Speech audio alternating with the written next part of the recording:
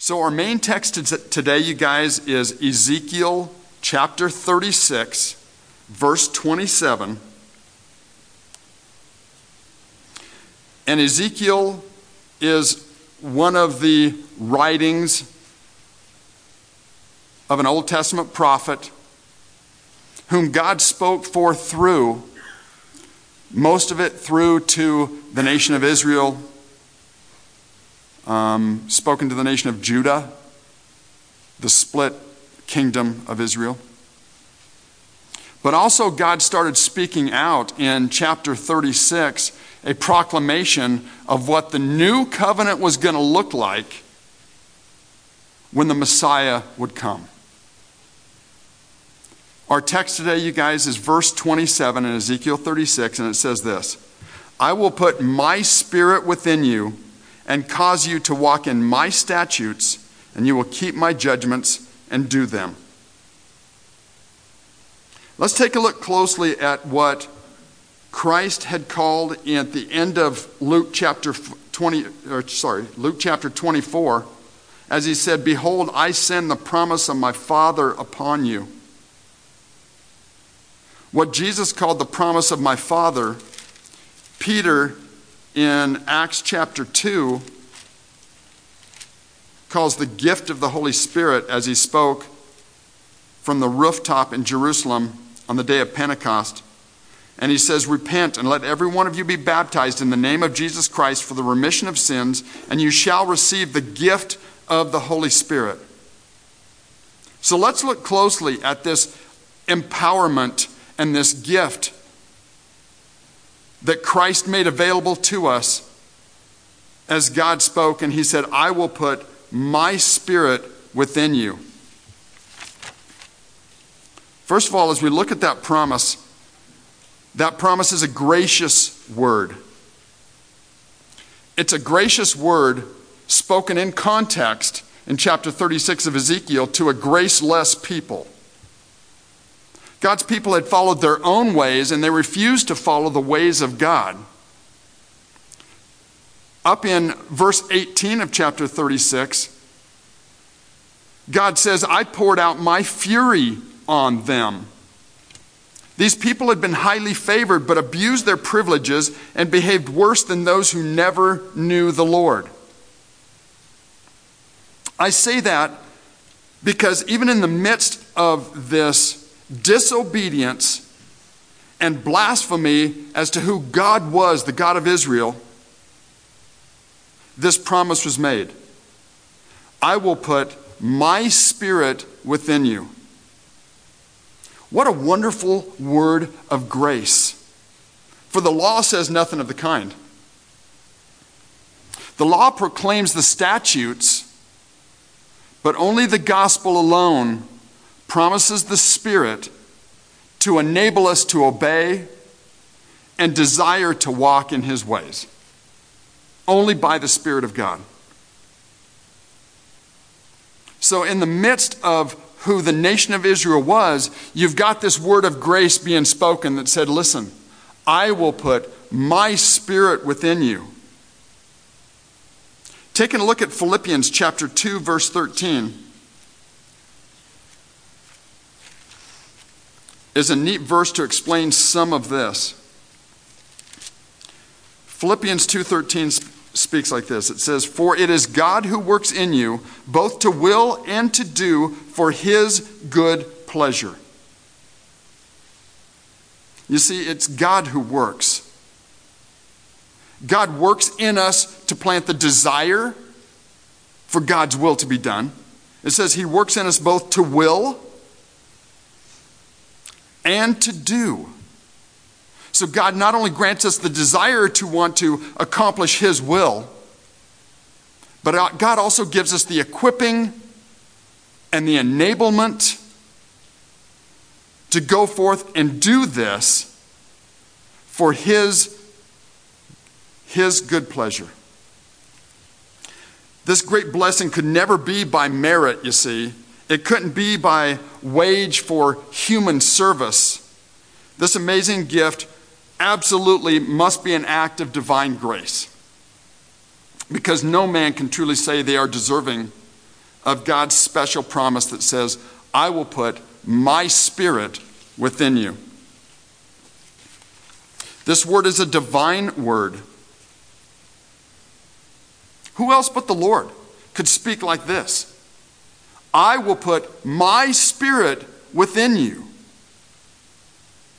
To put any good thing into the deceitful heart of man is a great achievement, right? But to put the Spirit of God inside of man can only be done by the finger of God. Who but the God of Israel can speak forth and declare beyond all dispute, I will put my Spirit within you? Men have to surround their promises and their resolutions with uncertainties and conditions. We don't have the power to make absolutely certain that a promise is going to be done. But because the Lord backs his promises with omnipotence, the promise of this sacred verse is absolutely certain to be fulfilled. And it's certain because it's divine. It's the Word of God. If we as saved sinners were given the task of saving others, we break down and fail. We don't have that kind of capability. But when the Lord himself comes on the scene, the work's done. All the difficulties are removed by this one promise of God saying and promising, I will put my Spirit within you. This word is of grace, and it's of God. Let's regard it then as a pledge from the God of grace. This word also, this promise in Ezekiel 36:27 is also an individual word and a personal word. And as I grew up and started kind of understanding spiritually, I guess, this context, it looks like it's spoken to the nation in a corporate sense alone, right? Spoken to the nation of Israel. What's so exciting is to meditate on this verse and understand that when God says, I will put my Spirit within you, it's a promise to us as individuals. Take a look at the verse prior. The verse prior in Ezekiel 36, verse 26. It says, I will give you a new heart and put a new spirit within you. I will take the heart of stone out of your flesh and give you a heart of flesh. So let's analyze that for a second. Let's just look at this promise. A new heart, see, can only be given to one person. The same for a new spirit. Within each individual, this work must be done. So the context of our verse requires that this promise is to individuals, one by one. We are born one by one. We die one by one. We must be born again one by one. And each one must receive the Spirit of God for himself. Without this gift of the Spirit, we have no hope of walking worthy of the calling that God's placed on our lives. If we've been striving in the flesh, and this is what we pray is not happening. This is why we pray for the people, the team that we sent out to Nepal, that they get pushed beyond their capabilities. Because if they've been striving in the energy of their flesh, there's no success in that. God doesn't honor who we are. God honors who he is. So if we've been striving in the strength and the power of our flesh, we just don't understand where our true strength lies. Take a look in Zechariah chapter 4, verse 6. Okay, let's see. The next to the last book in the New Testament, the Old Testament, right before the New Testament. Zechariah chapter 4, verse 6. The word of the Lord to Zerubbabel. Not by might nor by power, but by my Spirit, says the Lord. So how was God's work accomplished? It's accomplished by this promise that says, I will put my Spirit within you. This word is a separating word. Because men by nature are of another spirit than that of God. They are under the subjection to that evil spirit, right? The prince and the power of the air. But when the Lord comes to gather his own, he effects a separation by fulfilling this word. He says, I will put my spirit within you, and the individual becomes a new man. Those who have the Spirit are not of the world or like the world. Back in 1 John chapter 2, verse 15, I believe. Says, do not love the world or the things in the world. If anyone loves the world, the love of the Father is not in him. For all that is in the world, the lust of the flesh, the lust of the eyes, and the pride of life is not of the Father, but of the world. And the world is passing away and the lust of it. But he who does the will of God abides forever. Real similar set of verses describing the separation that takes place with the giving of the Holy Spirit of God is found at the end of James, just a couple pages before. James chapter 4, verse 4. It says, adulterers and adulteresses, do you not know that friendship with the world is enmity with God? Whoever therefore wants to be a friend of God, who wants to be a friend of the world, makes himself an enemy of God. James even, as he was, from what we can see, ruling the council in Jerusalem in Acts chapter 15, speaks forth this verse in verse 14. He says, Simon has declared how God at the first visited the Gentiles to take out of them a people for his name. We are not to cling to the old wreck as if we can fix her and bring her safely into port. Our cry is, take to the lifeboat. We are to leave the wreck, be separate from the wreck, or we will certainly be lost. Our only hope of doing good to the world is by being not of the world, just as Christ was not of the world. In John chapter 17, verse 16, it says, they are not of the world, Christ is saying this, just as I am not of the world.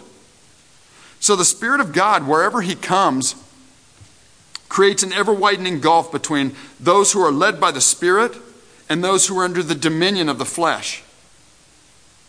So this is a separating word. I will put my Spirit within you. This promise also is a uniting word.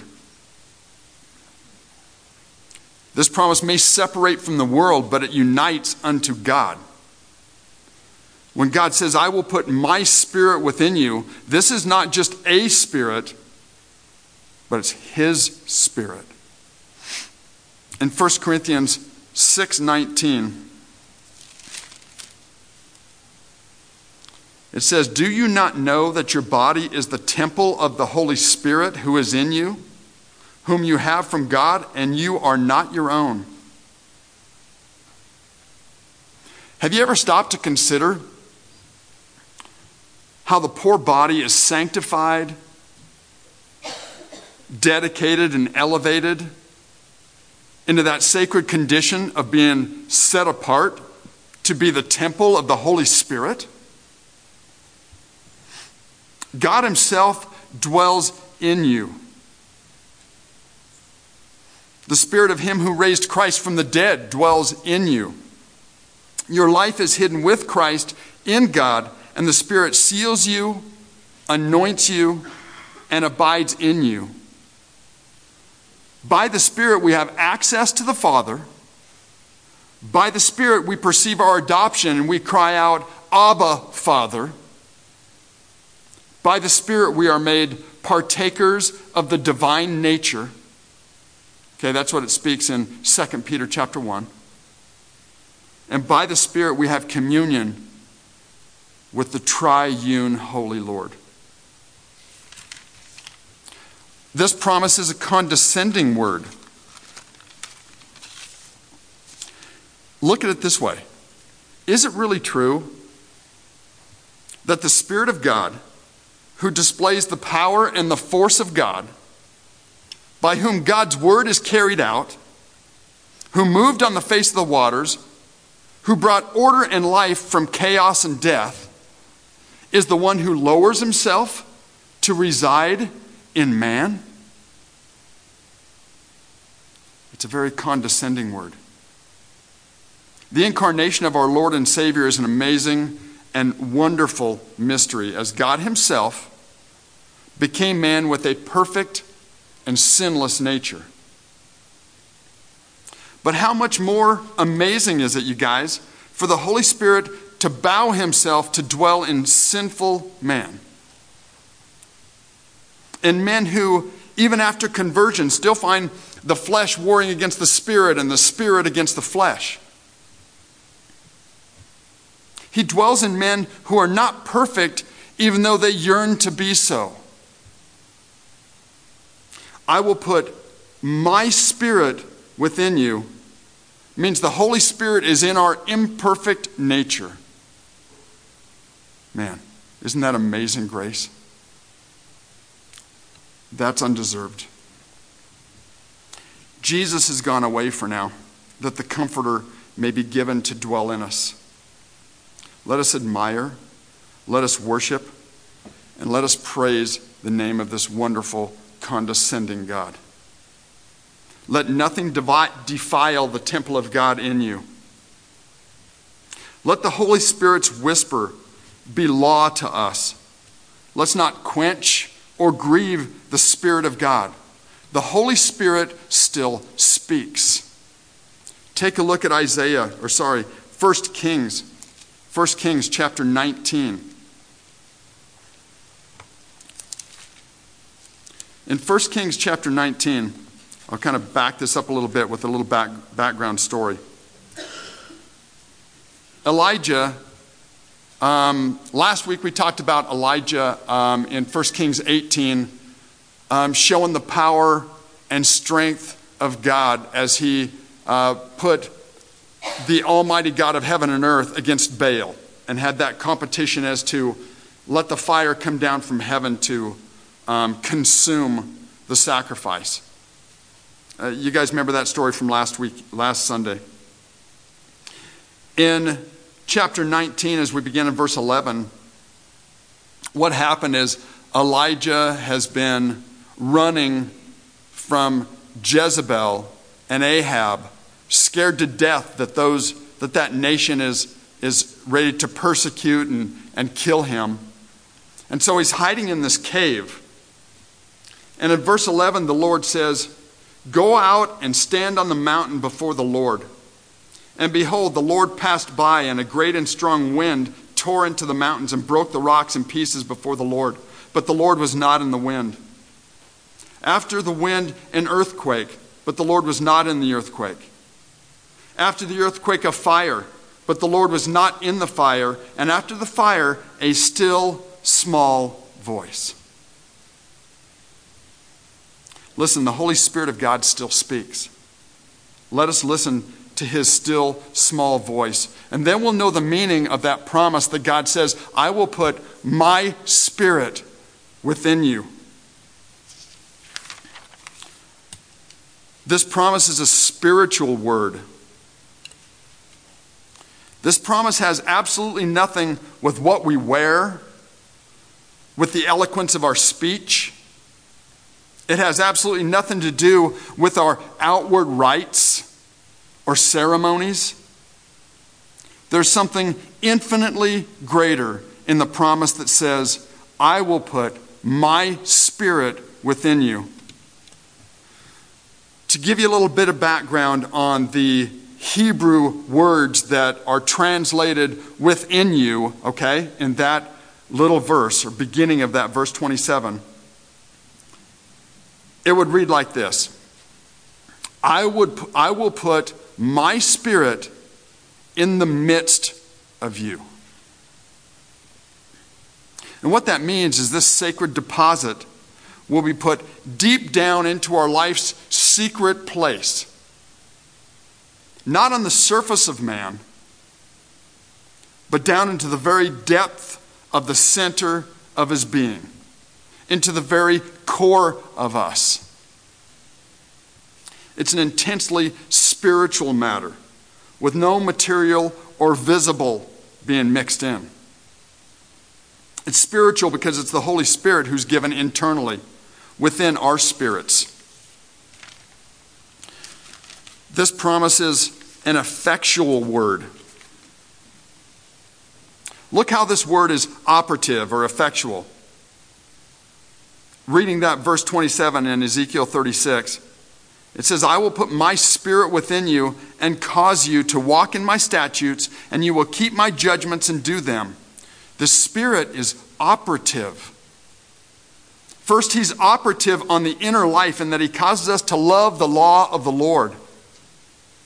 Then he moves us openly to keep his statutes concerning himself and his judgments between us and our fellow men.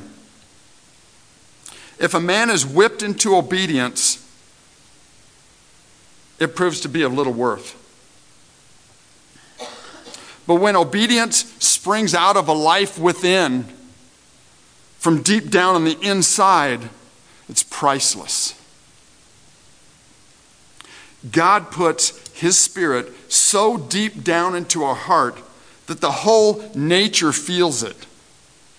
And it works upward like a spring from the bottom of a well.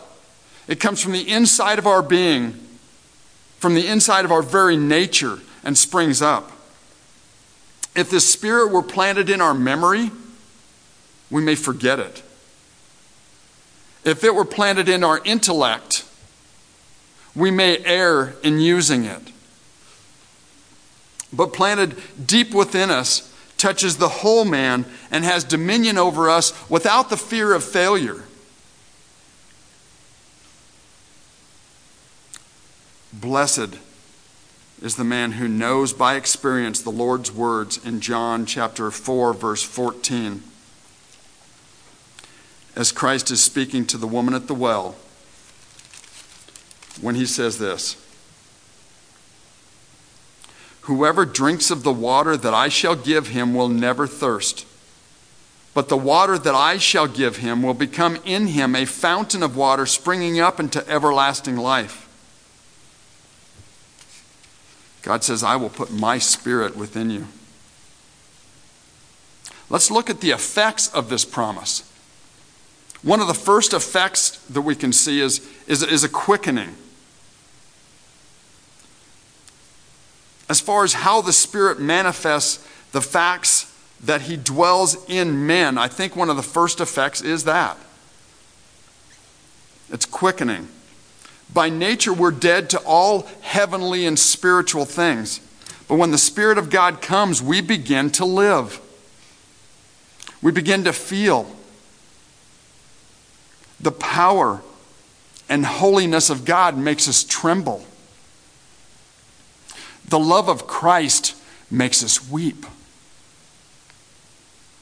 We begin to grow spiritually, and we're grieved by our sin.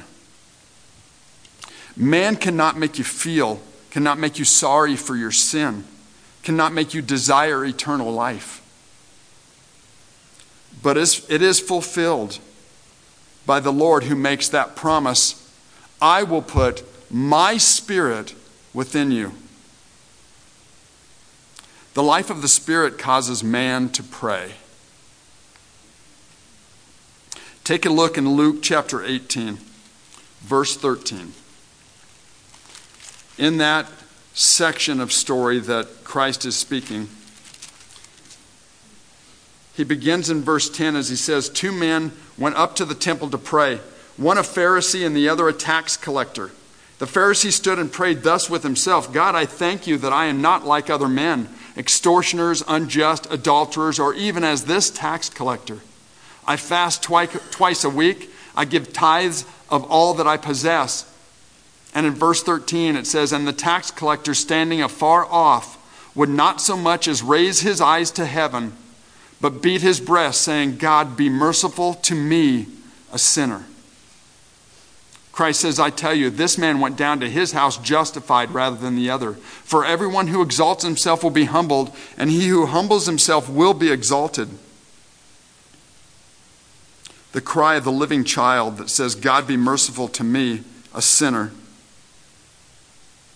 When God plants his Spirit within us, we have a new mind towards sin and a new hope and trust in Jesus Christ for our pardon and for our salvation. And here's another thing. Just as the Holy Spirit at first gives the quickening, he must also revive and strengthen it. So when we become dull or dry, where God wants us is to cry out for this promise of the Holy Spirit. Whenever we don't feel devoted, or we need that personal intimacy of communion with our God,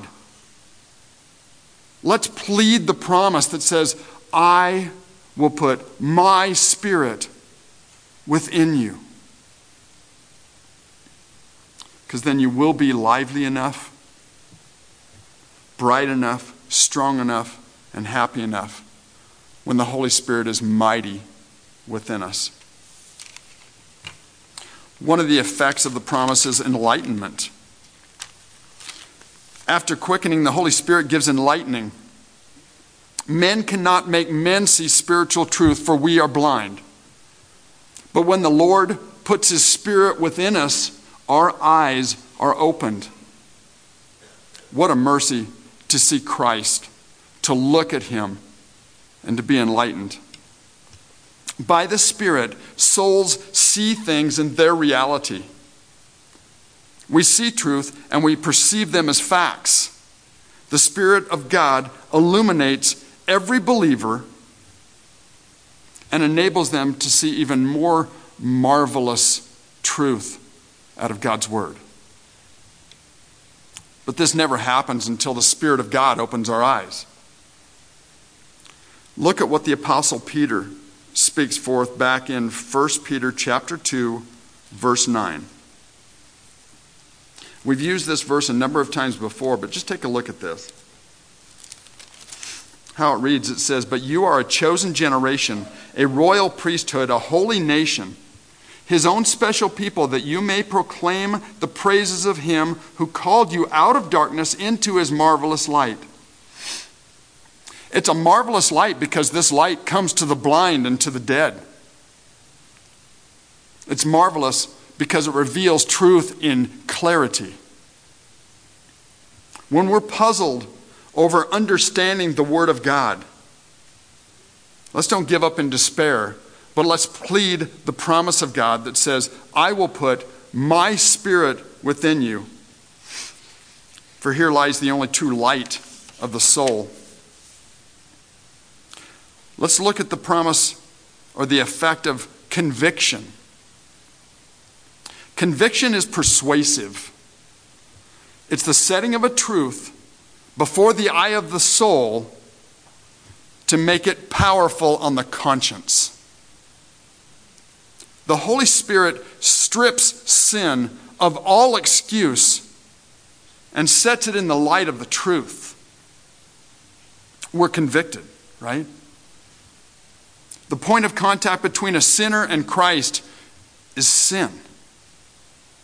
The Lord Jesus gave himself for our sins.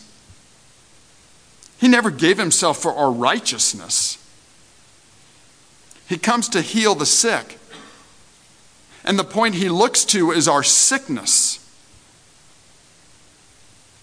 No one ever knows sin as his own personal ruin until the Holy Spirit shows it to him.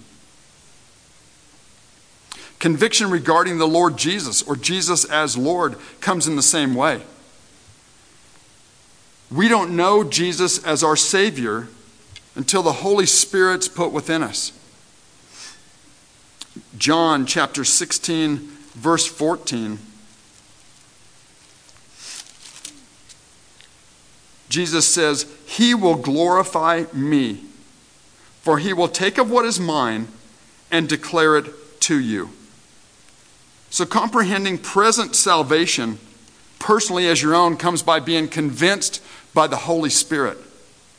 This conviction comes from him of whom the Lord says, I will put my Spirit within you. Let's take a look at the effect of purification. I will put my Spirit within you and cause you to walk in my statutes, and you will keep my judgments and do them. When the Spirit comes, he infuses new life. And that new life is a fountain of holiness. At the same time, the coming of the Holy Spirit into the soul gives a death blow to the power of sin. Sin is sentenced as an executed criminal at that point. The old nature still struggles in its dying agonies, right? But it's doomed and it must die. We never overcome sin by our own power or by an energy other than the power of the Holy Spirit.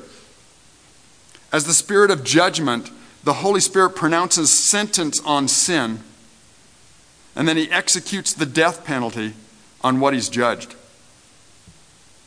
In 1 Thessalonians chapter 5, verse 23, Paul prays out a prayer of this holiness.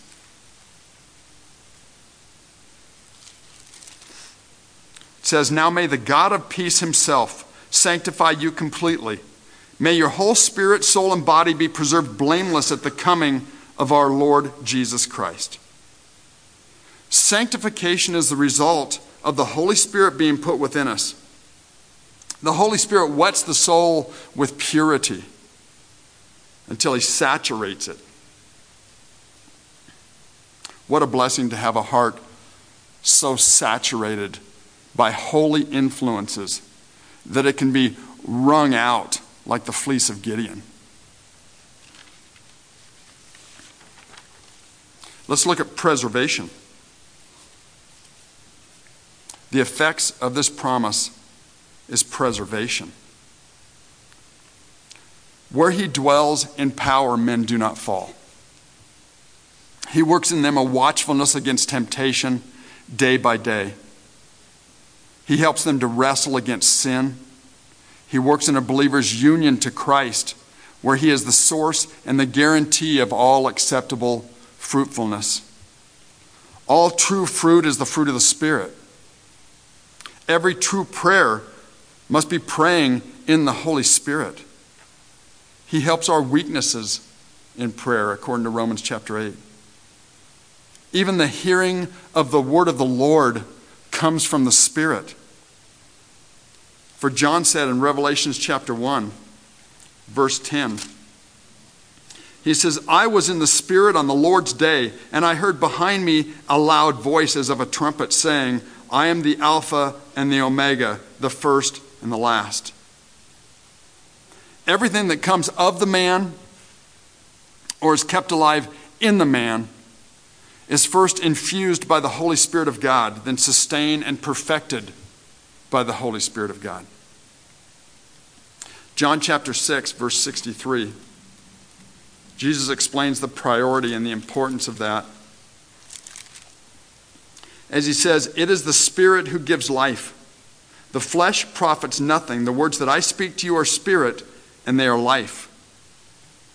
We never go an inch toward heaven in any other power than that of the Holy Spirit. We cannot even stand fast or remain steadfast except as we are upheld by the Holy Spirit of God. So how can we hold on in such a world like as this? Here's the answer. The promise says, I will put my Spirit within you. The Spirit is the army of God within our redeemed humanity, and he will keep us to the end. We know this verse in chapter 4 of Philippians real well, right? It says, the peace of God, which surpasses all understanding, will guard our hearts and our minds through Christ Jesus. One of the effects of this promise is guidance. The Holy Spirit's with us also for guidance. He's given to us to lead us into all truth. John chapter 16, verse 13 says, however, when he, the Spirit of truth, is come, he will guide you into all truth, for he will not speak on his own authority, but whatever he hears he will speak, and he will tell you things to come. He opens up to us one truth after another by his light and by his guidance. He is our practical guide to heaven, helping us direct us on that upward journey. For guidance in our daily lives, we don't always have to be running to this friend or that friend. Do we not know that the Holy Spirit of God dwells within us? Let us wait on the Lord in silence. Let us sit quietly before the revelation of God. Because he who lives within, who is infinitely wise, speaks. One of my favorite verses in Isaiah chapter 30. Verse 21 says this, your ears shall hear a word behind you saying, this is the way. Walk in it. Whenever you turn to the right hand or whenever you turn to the left. Guys, that's my prayer for the team that's in Nepal. That they would hear God's voice saying, this is the way. Walk in it. The Holy Spirit will guide us in life. He'll guide us in death. And he'll guide us into glory. He will guard us from modern error. And he'll guard us from ancient error. And he'll guide us through the darkness. These things he will do for us. And he will never forsake us. For he's the giver of that promise that says, I will put my Spirit within you.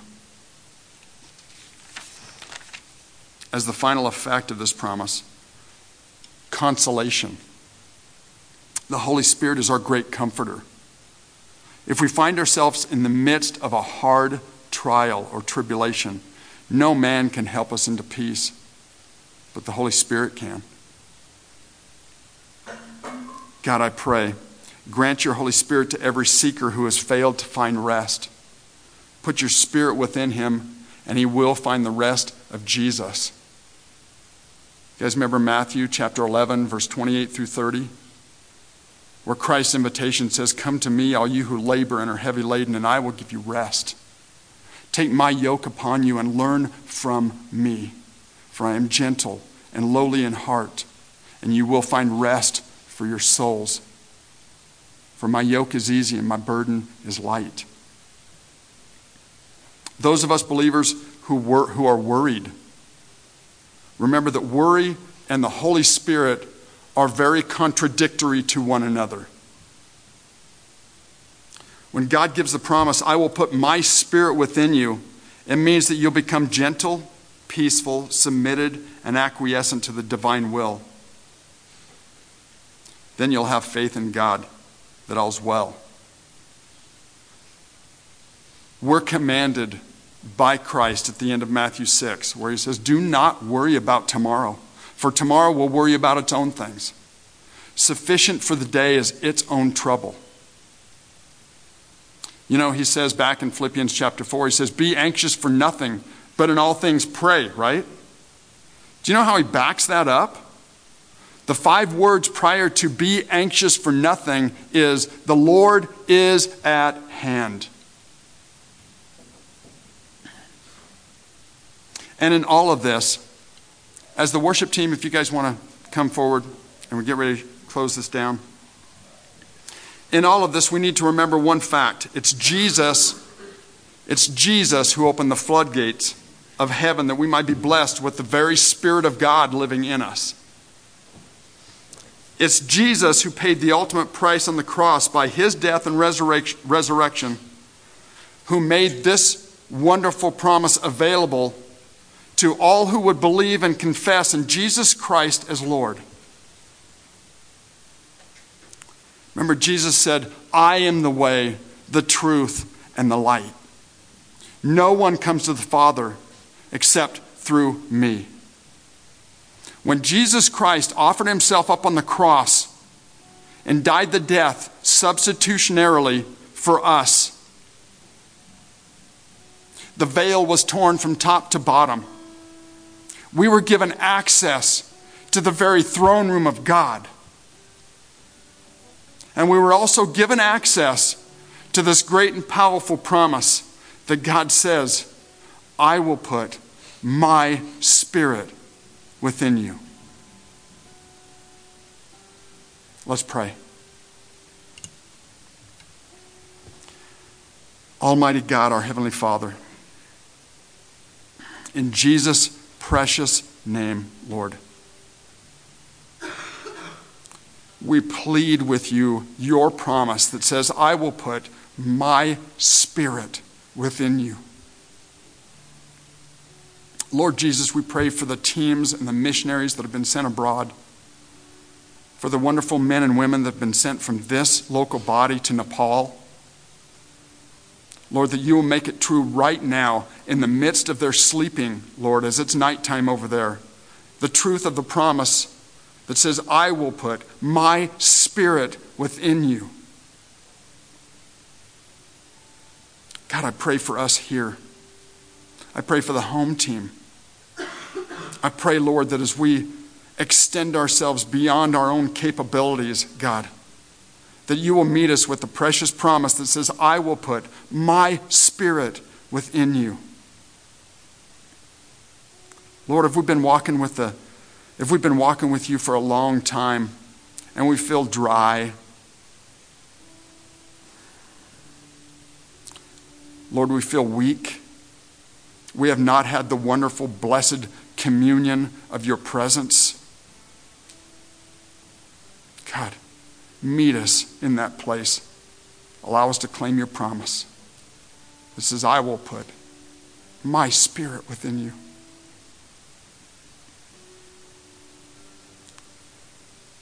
Jesus, I pray that your will be done.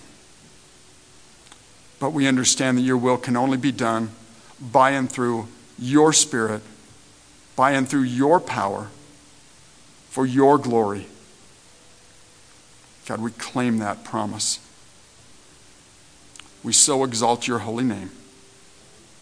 We lift you up, Lord, and we praise you. In Jesus' precious name, amen.